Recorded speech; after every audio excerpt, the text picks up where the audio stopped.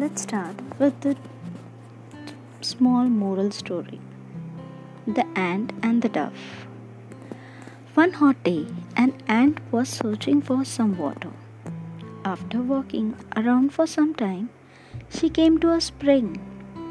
To reach the spring, she had to climb up a blade of grass.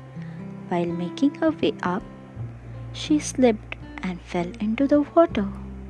She could have drowned if a dove up a nearby tree had not seen her.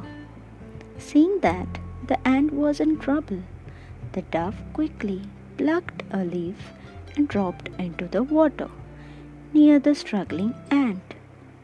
The ant moved towards the leaf and climbed up onto it.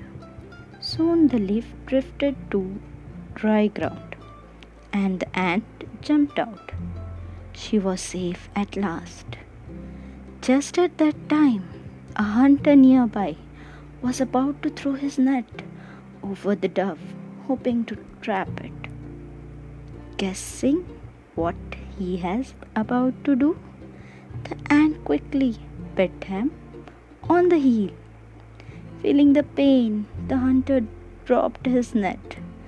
The dove was quickly to fly away to safety. The moral of the story is one good return begets another. Hope you like the story.